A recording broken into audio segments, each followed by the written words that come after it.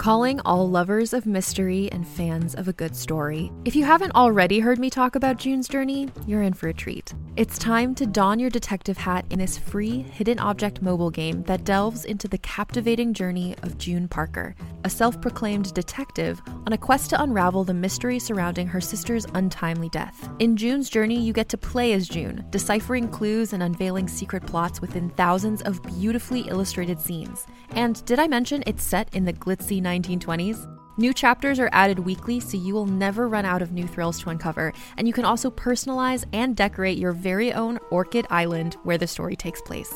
How sharp are your detective skills? Find out when you download June's Journey on your Android or iOS device, or play online via Facebook Games. Your detective journey awaits.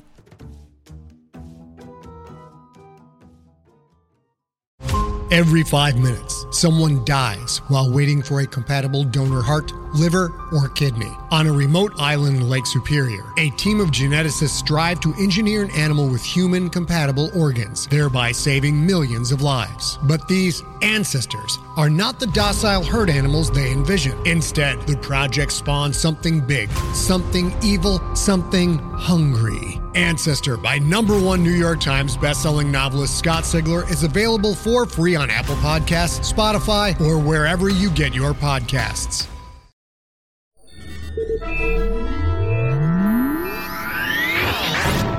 Lightspeed. Hi, and welcome to the Lightspeed Magazine Story Podcast. I'm your host, John Joseph Adams. Good news, everyone. This year's Hugo Award finalists have been named, and we're immensely proud to announce that Lightspeed has 3 nominations. First up, Carrie Vaughan's Amaryllis is up for Best Short Story, Lightspeed itself is up for Best Semi-Prozine, and I'm up for Best Editor Short Form. I'd like to extend a huge thanks to all of our readers and fans who have made this possible, and I hope everyone listening will join us in congratulating Carrie for her achievement. It's her first major SF Award nomination. Thanks as well to all of Lightspeed's staff, who don't get named on the ballot, but are every bit as essential as I am. Go Team Lightspeed! It's a tremendous honor to receive these award nominations, and frankly it's kind of hard to believe. But we'll be at Worldcon on the off chance that this is real, not some crazy dream. On hand to accept should we actually win this most coveted of science fiction prizes. Our story this week is The Harrowers by Eric Gregory. It's read for you by Stefan Rudnicki. Eric Gregory lives in Raleigh, North Carolina, where he is working toward his MFA at North Carolina State University. His stories have appeared in Strange Horizons, Inner Zone, Futurismic, Shine, and other publications. Find out more at ericmg.com. I hope you enjoy the story, and if you do, I hope you go to our website at lightspeedmagazine.com and leave a comment. Just click on Fiction and find this story, then leave a comment there. Or if you'd like to help spread the word, go to iTunes, find the Lightspeed Magazine Story Podcast, and leave a review or rating there. Well, that about does it for this week's intro, so without further ado, let's make the jump to Lightspeed.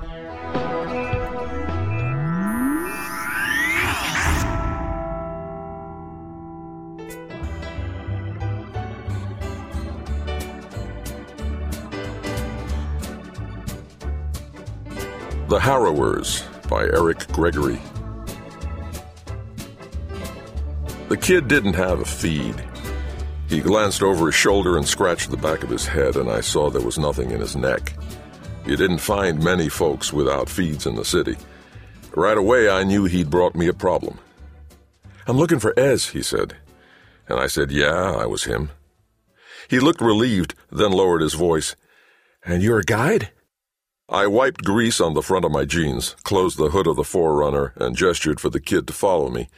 He took the hint, nodding with absurd gratitude, and I led him down past the line of old rigs, all waiting to be stripped. Across the yard, someone cranked up a saw.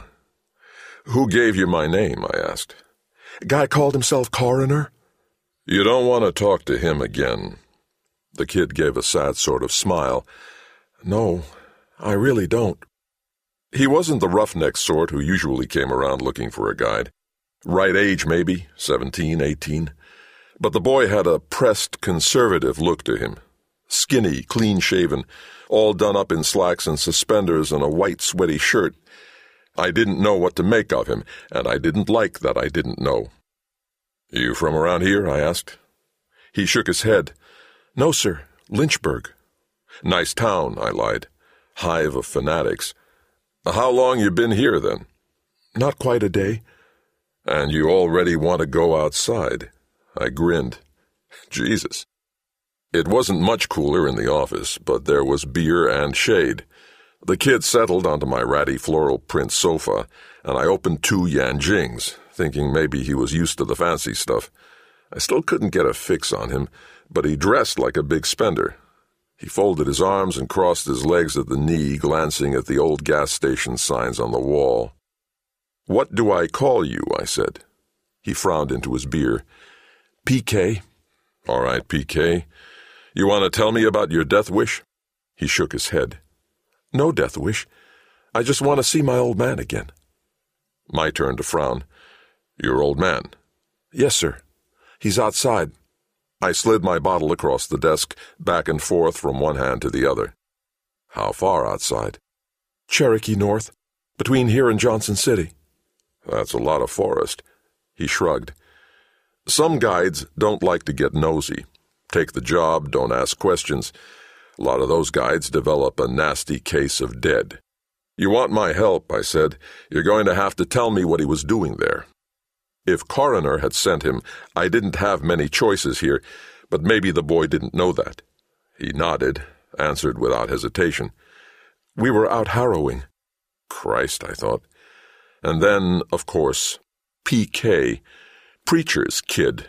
Should have caught that earlier. I finished off the Yanjing, then opened the cooler and unscrewed a jar of whiskey. I'd heard of Harrowers before, but I'd never met one alive. "You were with him," I said. "Yes, sir." "He preaches you shoot. That how it works?" The kid looked embarrassed. "I haven't learned to bless yet." "And you got separated?" He inclined his head. "Pack of wolves surprised us. We were running, and my father—" He paused. "He fell, over a ledge. I saw him roll, heard him call out, but the slope sharpened, and I didn't see where he landed. I searched until sundown. I love my father, but—" He pursed his lips. "But I'm not stupid." "You did right." I leaned forward. "But you understand he's dead." The boy was silent. "I ain't going to sell you false hope. Your daddy's gone. I'll take your money. I'll take you out there, and I'll help you make whatever amends you want to make. But I want us both to understand what's going on here. I don't want any confusion between us. You have to show me that you know we're not going to find him smiling." "I have to find him," he said. "I know the odds." I wasn't sure he did. I ain't cheap, and I ain't stupid either. I told him the deposit. I need to see triple the advance in a credit account, and I need the account linked to my feed. In the event of my death, the triple transfers automatically to my family. A little joke there. Family. "That's fair," he said. "And if I die?" "We link your feed to my account. The deposit transfers back." He shook his head. "I don't have a feed." I'd forgotten. Mark of the devil. I smiled through a stir of jealousy. The little metal nub in my neck let me work in the city, let me spend and collect credit, but mostly it just felt like a warm seed of debt, always itching beneath my skin, waiting for me to die or default, always threatening to grow. "We can go to my credit agency and set up a timed withdrawal from my account," I said. "If you're not around to cancel it in 3 days, the advance will transfer to the account of your choice." He nodded. "Works for me." "I think we understand one another, PK." I took the Colt from my drawer, set it on my desk. The old faded sticker on the grip said, "Keep Asheville weird." If you got the U on, I got the yeehaw. And just like that, we were in business. No one ran outside the law in Asheville without owing money to Coroner. He found you when you were down, desperate, earthless. He fed you, paid your rent. If you wanted to be a guide, he made it easy. Set you up as a company mechanic, pulled all the right bureaucratic triggers to assign you to truckers on his payroll to divert shipping routes. Last Christmas, he'd bought me a suit of skin-tight armor straight out of Cupertino. Sometimes it was hard to figure out where the companies ended and Coroner began, but it was absolutely clear who owned you. Coroner had placed me and Shin's son together so often that I could tell you her granddaddy's favorite singer, Johnny Cash, and the city where her mama was born, Raleigh. She was short, wiry, somewhere in her 40s, with a line of faded hearts tattooed around her wrist. Her rig was a behemoth, a messy cross between a Humvee and an old furniture truck. I sat in the cab behind the old automatic rifle mounted on the hood, PK huddled in the cargo crawl space with the liquor. Shin caught my eye as she eased toward the gate. "You're a bad person, Ez." "Yeah?" "The daddy's gone," she said. "Boy don't need to see that." I told him. He can make up his own mind. She shook her head, scratched her neck. "He's green as shit. The dead on the moon can see it. You ought to know better." "He's shot his share of dead. He don't need a mama, Shin." She stared straight ahead, gripped the wheel. "Asshole," said the silence. The traffic light changed, and Shin eased forward again. Bluecoats crowded around us with rifles and pads. My feet ran hot, so I could almost feel their fingers on the back of my neck, sifting through my licenses and permissions, my employers and outstanding debts. The bluecoat captain read through our manifest while his grunts looked over the cargo. Shin ignored me, and I tried not to touch my gun or crack my knuckles or otherwise announce that I was scared turdless. I listened to the clang of footsteps in the back and wondered what the kid was thinking, hidden down there with the liquor. The footsteps in the back receded. The door slammed shut, and the captain waved us on. I tipped an invisible hat, and Shin told him to have a good one. The gate opened, and we drove outside. There's something about leaving a city that makes you want to get drunk and scream. You ride out into the emptiness of the frontier, and you can feel the weight of gazes falling away with every mile. Debts, shopping centers, manifests, all that head smoke recedes until it's just you and the quiet, the clouds wrapped around road-carved mountains. I watched the trees as we rode out. The leaves were only just tinged with orange. Ahead, the interstate wound through the broad swells of the Blue Ridge, all steep slopes and sharp drops. If you rode 15 miles outside of Asheville, you could hardly tell that anyone had ever bothered to live on the mountains. Even the billboards were scarce and choked by kudzu. "Want to let 'em out?" said Shin. "Guess I ought to." I pulled myself out of the gunner's seat, grappled my way to the back, and ducked past stacked pallets marked in Portuguese, Italian, Chinese. All the world's shit packed up in crates. You couldn't see much by the emergency lights, and as often as I'd navigated Shin's rig, they packed it a little different every time. I pushed a box of canned soup off of the hidden door, rapped 3 times, waited, rapped again. I heard the door unlatch from his side, and I pulled it open. PK stared out from the crawl space, his arms crossed over his chest like an old-fashioned corpse, mason jars shifting slightly around him. He was red-faced, his hair sweat-wet against his forehead. "Thank you," he breathed. I offered my hand. "Everything all right down there?" He blinked. "Are we out?" "Yes, sir." I helped him up, guided him to the front. "Have a sit-down," I said, waving him into the gunner's seat. Shin glanced over her shoulder and smiled at the boy. "Hope you didn't sample the whiskey," she said, gently, teasing. "I don't want coroner to come knocking." He flushed. "No, ma'am. I don't drink." I tried not to imagine coroner at my door. Shin laughed. "That's so? You're either wise or insane. Not sure which." "Out here," PK ventured, smiling nervously, "I think it's for the best." "Out here you may be right." On the side of the road, empty signs. Words scraped and weathered away. A lone dead woman, one-armed and skeletal, limped along the side of the road, stumbling now and then into the guardrail, threatening to tumble over and down into a far hollow. Shin and PK fell silent, and I watched the sky for birds. I still couldn't work out what coroner was trying to say, sending me this job. When I'd called to line up the ride, I asked about the kid, but the minder only told me that the operation was important to the boss. "Make sure the boy and his daddy come back with you," he'd said. "Finish the job, you'll be fine." Coroner wasn't an idiot. He knew the preacher was dead by now. Was he trying to play the kid for money?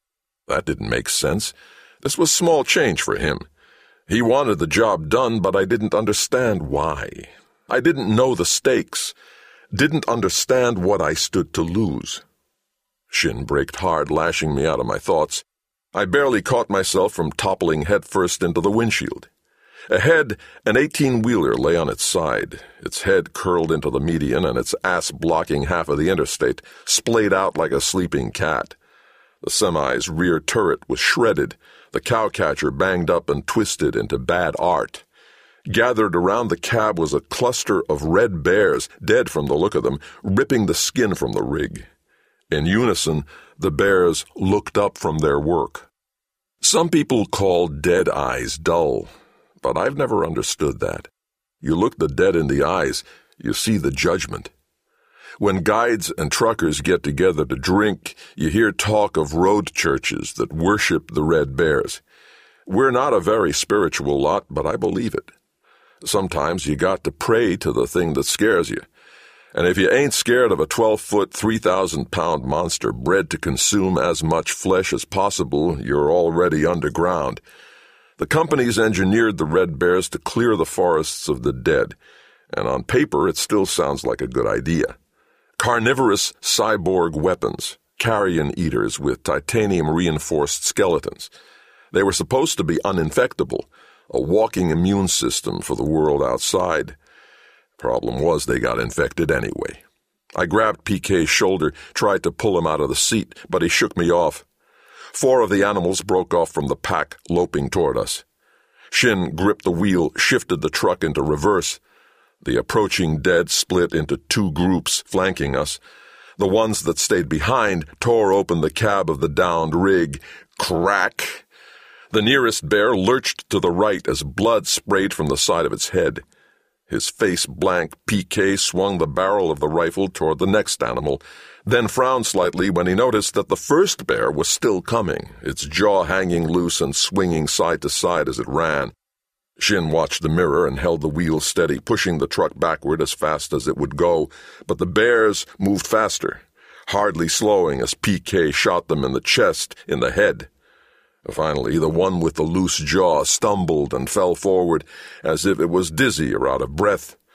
At first, I thought PK had worn it down, but no, its hind legs had collapsed. The other 3 bears were close enough that I could see the meat between their teeth. I leaned into PK's ear, shouted over the gun, "Shoot them in the legs!" He nodded once and concentrated his fire on the space in front of the animals. There was less flesh around the joints where their forelimbs met their paws.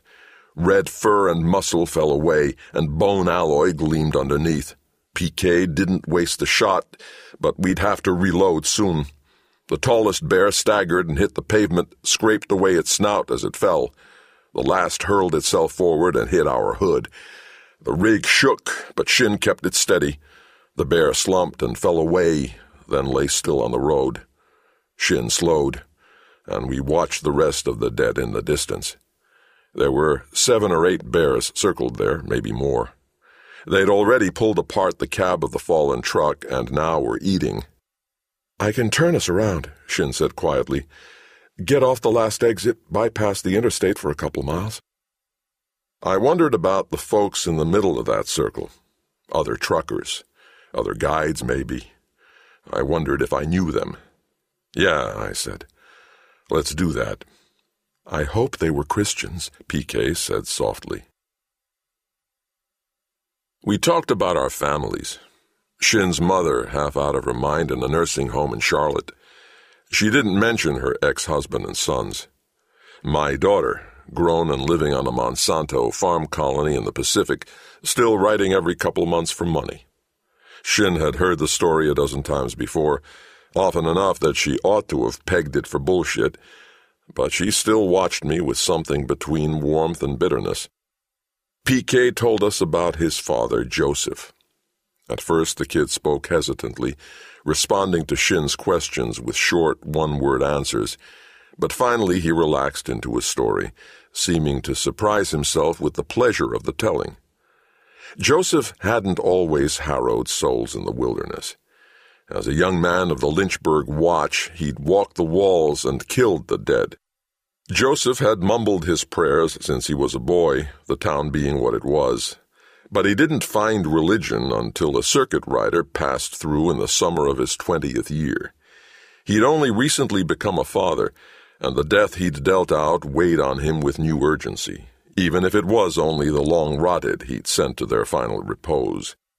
The circuit rider preached that the souls of the dead still resided in those wasted bodies, that for all their hunger and decay they could always receive or reject the love of Christ. He preached that the living death was an opportunity, a flesh limbo, and that it was the duty of all Christians to speak the gospel to lost souls and offer them salvation. Just as Christ had descended into hell to harrow pagan souls, the faithful were bound to travel the wilderness and minister to the dead. Joseph found his calling. He rode with the circuit man for 3 years, preaching in the walled cities and preaching to the dead outside, returning now and then to Lynchburg to give his wife and son the money he'd collected from churches throughout the South. When PK was 7, Joseph came home to find his wife lost to pneumonia, his son motherless and afraid. For almost a year, Joseph gave up the circuit and raised the boy, working the wall as he'd done before, now hollering salvation as he delivered bullets into creeping bodies. It was on the wall that he had his revelation. As he fired his rifle at a cluster of dead in army camouflage, an angel of the Lord seized his tongue and set it ablaze with the language Enoch knew, the words spoken in the kingdom of heaven. The dead paused to hear his ministry, and he saw the light of Christ in their eyes. He killed them all immediately, before they could move or doubt. He was ecstatic. His fervor restored, Joseph resolved to return to the wilderness, this time with his son. PK was already a fine shot, a junior watchman. The circuit rider had traveled in an armored truck, declaiming over loudspeakers, but Joseph now understood that glass and metal separated him from the souls he meant to save. He bought 2 horses and taught PK to ride. "Wait," I said. "You rode horses? Out here?" PK shrugged. "They're fast." "You're fucking with me now." "No, sir." I glanced aside at Shin. She focused on the road, negotiating the sharp mountainside S-curves of Cherokee North. We had to drive at a crawl, but PK said we weren't far from the last place he'd seen Joseph. "How do you survive something like those bears?" He smiled tightly. "I got lucky last night. But the dead stand aside for my father.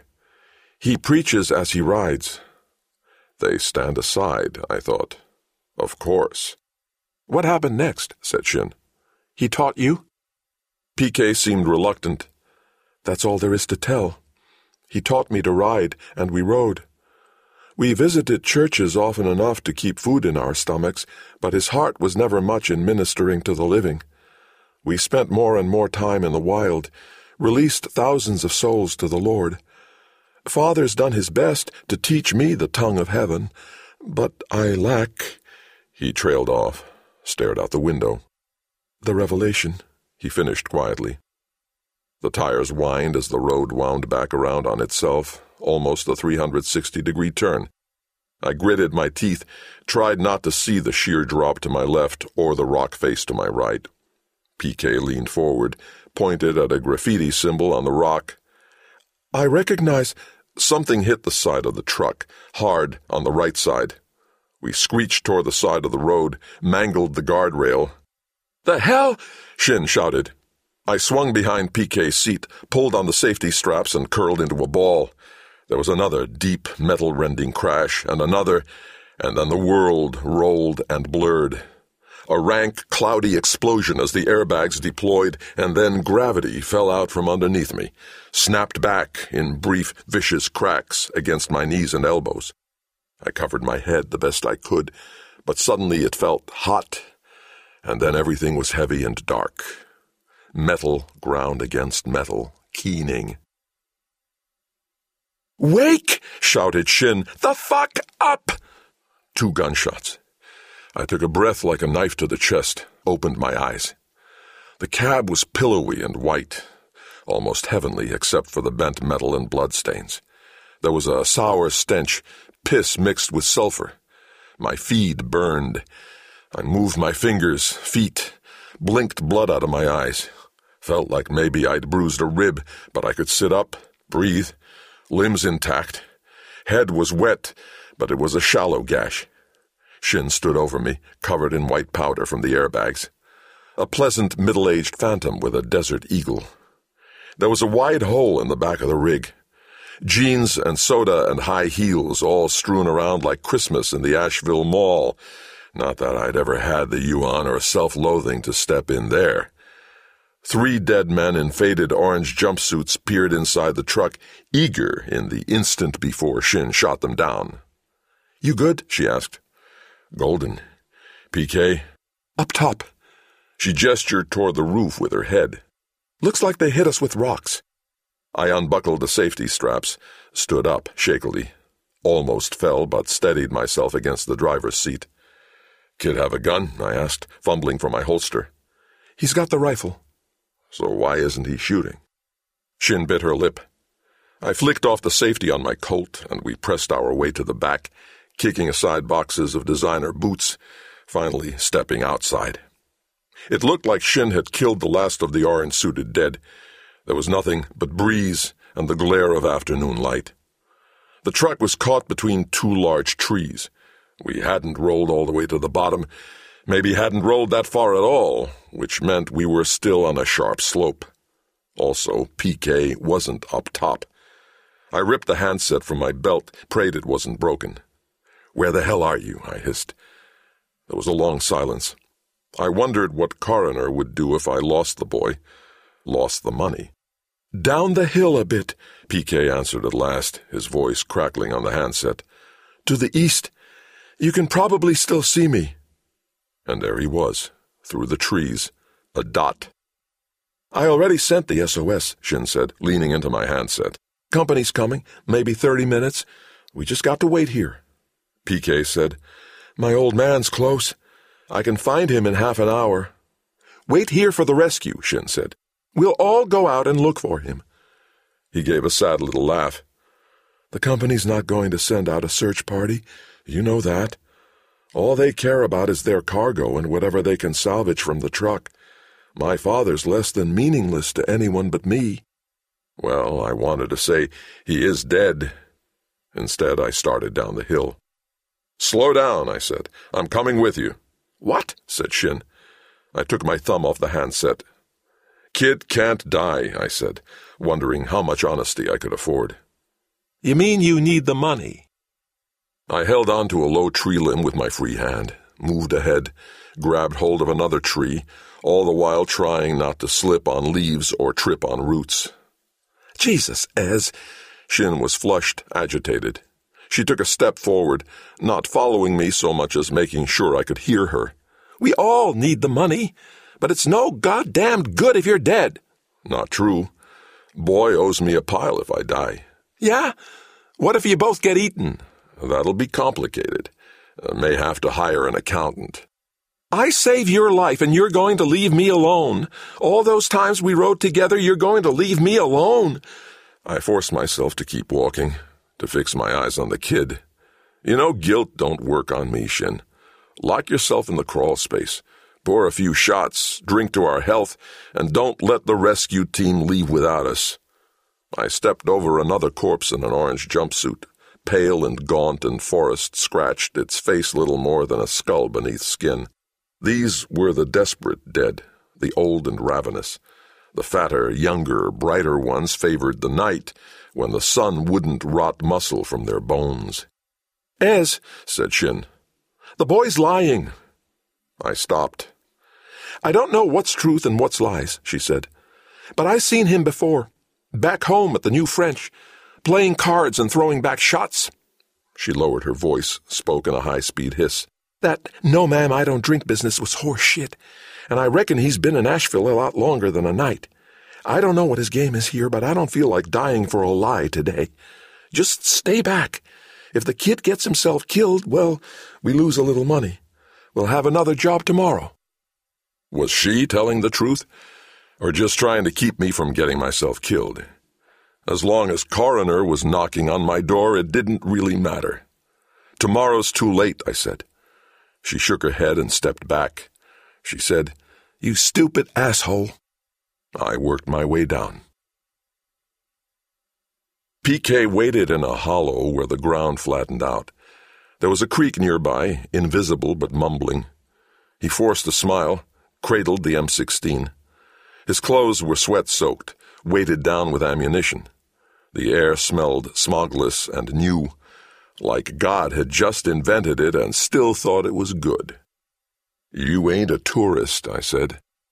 He shrugged a shoulder, then turned away and raised his rifle toward the trees, skipped over a rocky outcrop and made toward the sound of the creek. "I told you. I've spent every day outside for as long as I can remember. We should keep our mouths shut." Ordinarily, I would have welcomed the caution.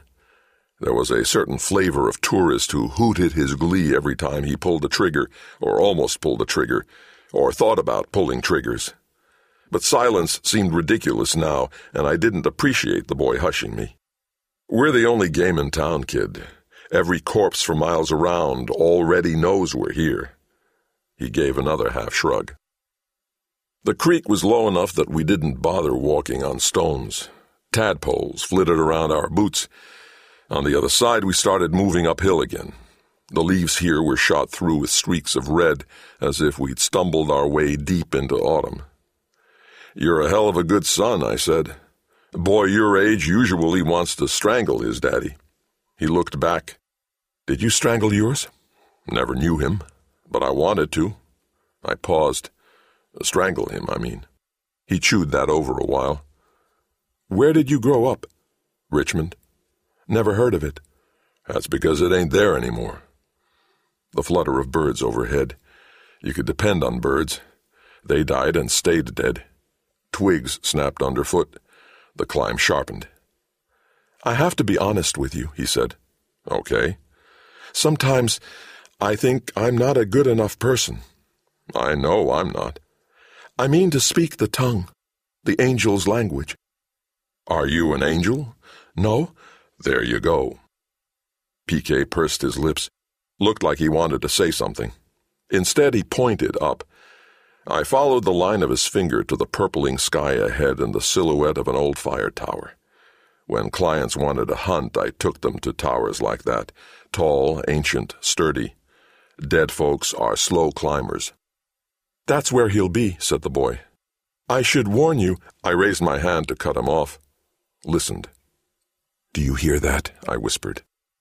The strongest argument against talking when you're outside is that your voice masks important warnings, like the sound of feet against dirt running.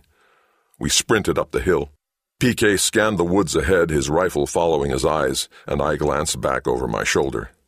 My lungs felt like someone had balled them up, pissed on them, and stapled them into my rib cage, but I pushed on, legs dragging underneath me. My feed was hot with its broadcast of "I am alive, I am still alive, I will pay my debts," and a tendril of shame shot through the middle of my fear because this was the only reason anyone cared that I was alive, to earn and owe money.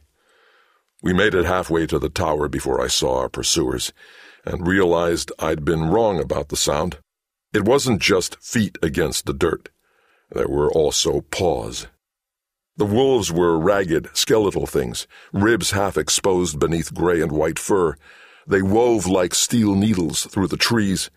A man and a woman trailed the wolves, wearing tattered green uniforms. I fired at the closest animal, missed. "Behind us," I rasped.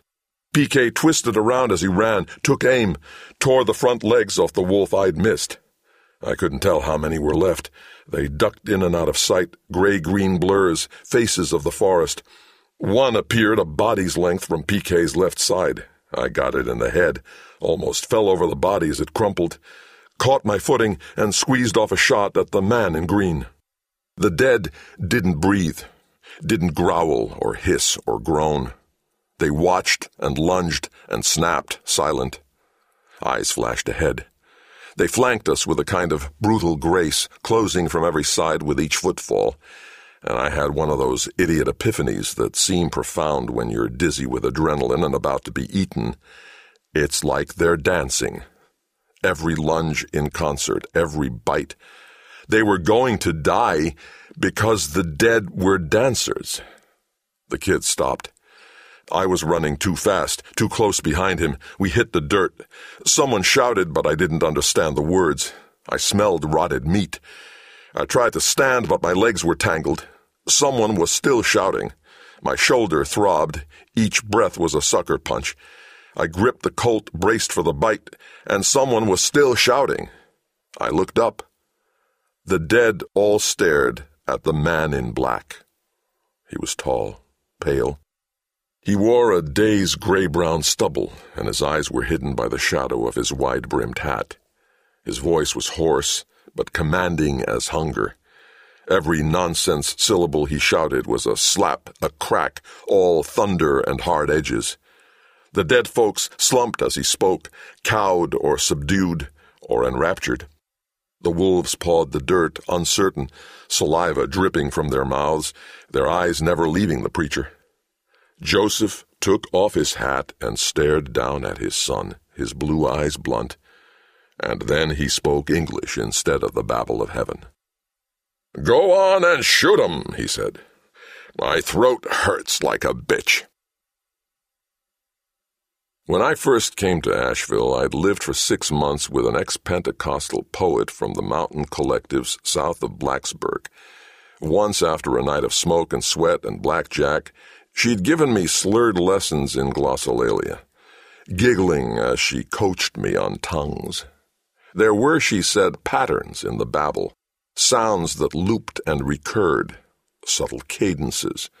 The language of heaven was poetry without meaning, empty words taking shapes. There was an art to it.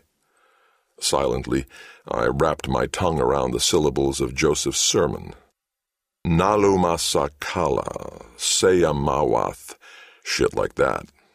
Kid sounds, but they'd tamed the dead. The man had reached out with his tongue and controlled them. I tried to memorize his rhythms and words that weren't words. I wanted to beg him to preach again. Joseph wasn't lost. He wasn't stranded or waiting for saviors. He was at home, at ease. There was a reinforced steel stable at the base of the tower. A horse grunted inside. After we killed the last of the dead, Joseph lit a cigarette and gestured to a rope ladder. Invited us up for coffee. "I ain't got much to offer," he said, "but I can boil you some beans." PK didn't move. "You need to come with us," he said, terse and low. "Rescue's coming soon, but we have to meet them on the other side of the creek." "Already told you, I ain't going nowhere." PK gripped his rifle. "Father, you can't live out here." Joseph snorted. "Missed you too, Christopher. How you like the city? You going to introduce me to your friend?" "He's a tour guide. He's here to help. You're sick. We want to help you." "Christopher." The kid glanced at me, frowned. "My name's Ezekiel," I said, held out my hand. He eyed me carefully, then shook it. "Are you from around here?" he asked. "No, sir. Richmond."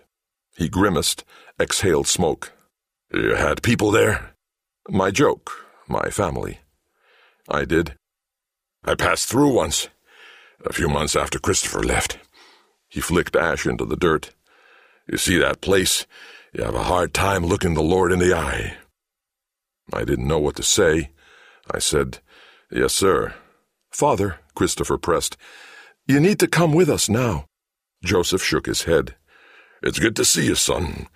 I'm happy to drink a cup of coffee with you, and you can tell me what it is you really want. Grace Baptist took up a collection last month. You need money, we can talk. But I ain't going to live inside of walls for you." He turned around, started to walk back to his ladder. And PK, Christopher, hit him in the head with the butt of his rifle. The preacher crumpled.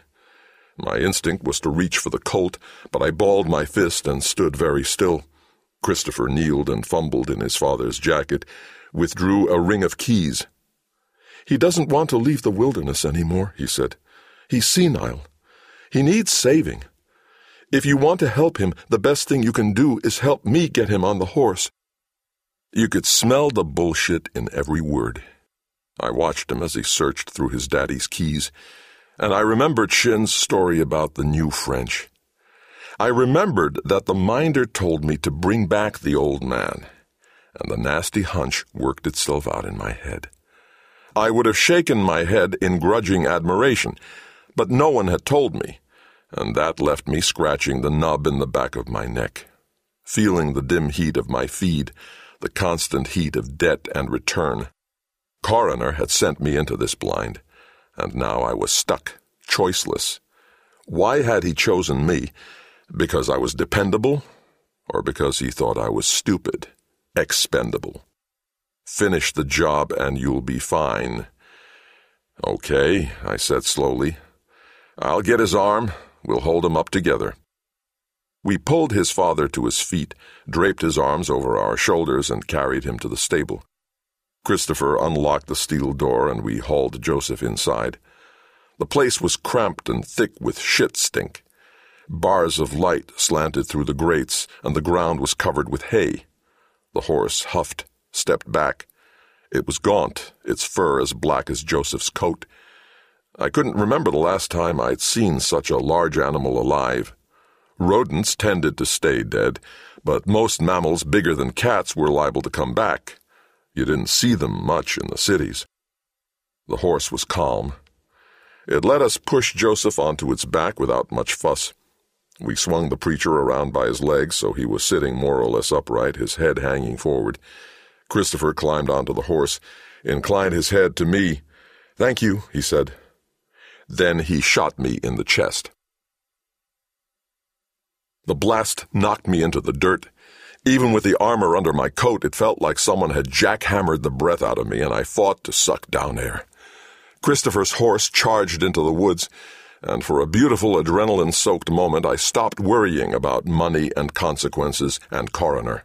I raised the Colt, fired. The first shot missed. The second hit its mark, and the boy toppled from the horse.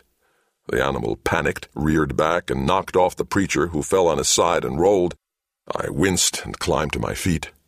Staggered outside in time to see the kid duck behind a tree, weaving and heavy-breathing, but alive, the M16 in hand. I pulled the trigger again, splintered bark, took cover behind a fallen trunk. It looked an awful lot like Coroner had bought the kid Californian armor, too. "So," I called, "you want to sell your old man?" Christopher coughed. It took me a moment to realize he was laughing. "Is that why you're shooting at me? Because I'm a bad son?"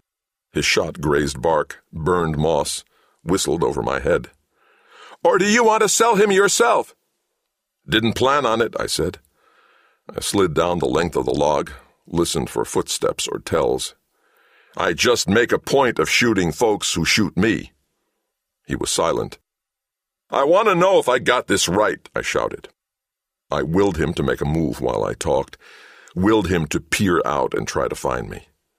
"You were sick of it, weren't you? The preaching, the wilderness. You were sick of it, and you were sane, and you wanted to go live with the living, so you ran off to the city and got caught up in cards and whiskey. Do I have it right so far?" Wind in the leaves, the snap of a reloaded magazine. I focused on the snap, raised the barrel of the Colt over the log.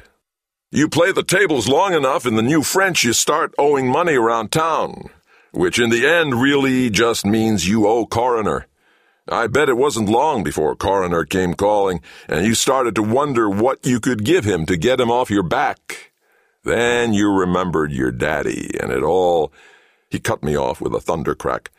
I fired twice over the log. The Colt clicked. Christopher must have heard it. He coughed and fired into the dead tree, tearing through moss and bark and wood as if he were hacking with a machete, moving closer and coughing and ripping apart the air. And then he stopped. There was a snap, and the woods fell silent. I peered over the log. She held him like a lover. His head hung limp, twisted. Her forearm was mangled, her mouth blood-stained. She was still covered in the powder from the airbag. 3 dead rescue workers in camouflage armor staggered through the trees behind her. I gave up then. Those armor suits, so bulky and futile. Shin's son with blood in her mouth. Everyone was dead. No one was coming for me. And even if I found my way home, Coroner would be waiting. Shin pressed her lips against the dead boy's throat. At first it looked like a kiss, and then it didn't. She opened the artery, ripped away muscle. Her eyes flicked to the side and met mine. She seemed torn between finishing her meal and moving on to me. The boy's blood ran down the front of her shirt. The rescue crew's legs were all bent into painful angles. Maybe they'd wrecked, but they still hitched toward us, inch by inch. "You were right," I said softly. "I'm a stupid asshole." She watched me, shifted her weight. You look the dead in the eyes, you see the judgment. "I can't go back to the city. Don't know why I'd go back anyway. I ain't got no family, no daughter in California. All I got is a landlord and some funerals I ain't paid for." The rescuers were close now. I opened my fingers, dropped the Colt. "I don't want to be owned," I said. "I don't want to owe nobody no more. I've been stuck a long time." She was silent. I tried to relax, tried not to feel the blood drum in my neck, my chest. The air tasted good. I was glad to die outside.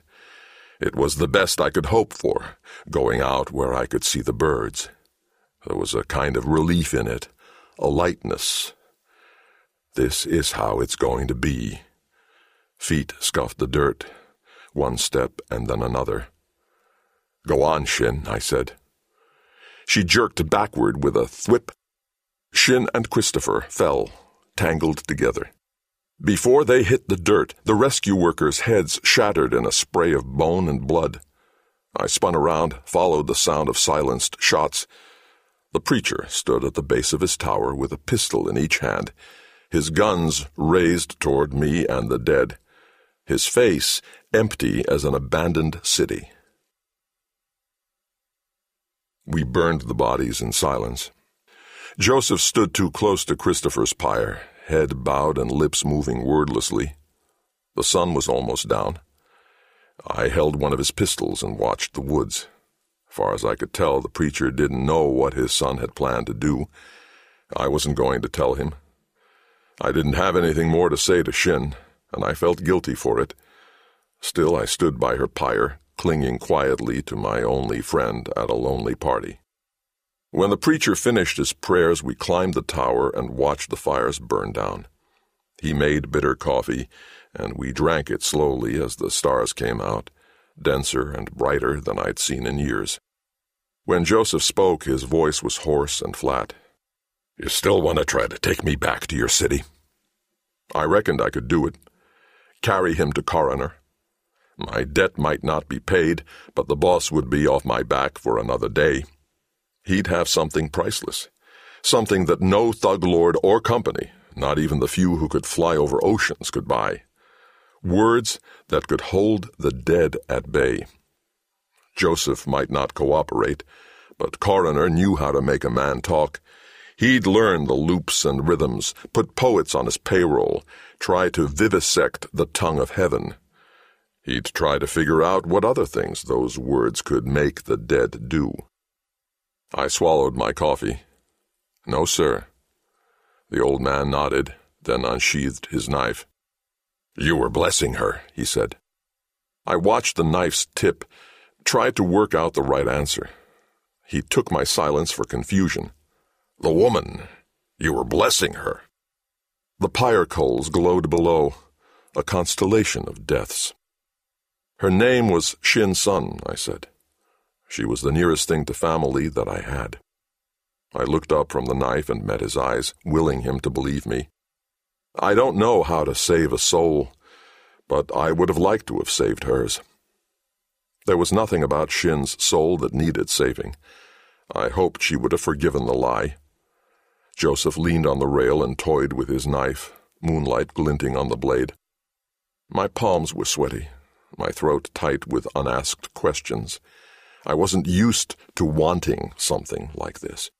Wanting to walk in the wilderness outside of walls, wanting to ride the roads and forests, far from companies and criminals, free from coroner and the machinery of obligation. I never believed that kind of life was possible, and now I was drunk on the fantasy. "If you want me to teach you," Joseph said at last, "I'm going to have to cut out your feed." I touched the warm nub on my neck and bit back a smile. Mark of the devil. Already I could feel it. The sting of alcohol. Metal on skin. The knife's edge like night breeze. Blood. One drop, and then a trickle. The cut. The last hum of the feed running my numbers. And then a release when it tells the world that I'm a dead man.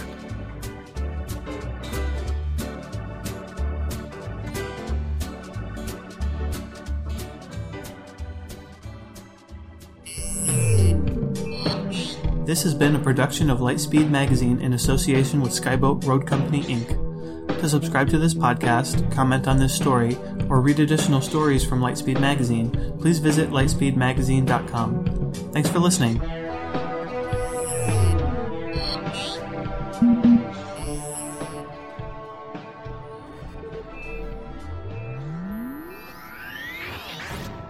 Lightspeed.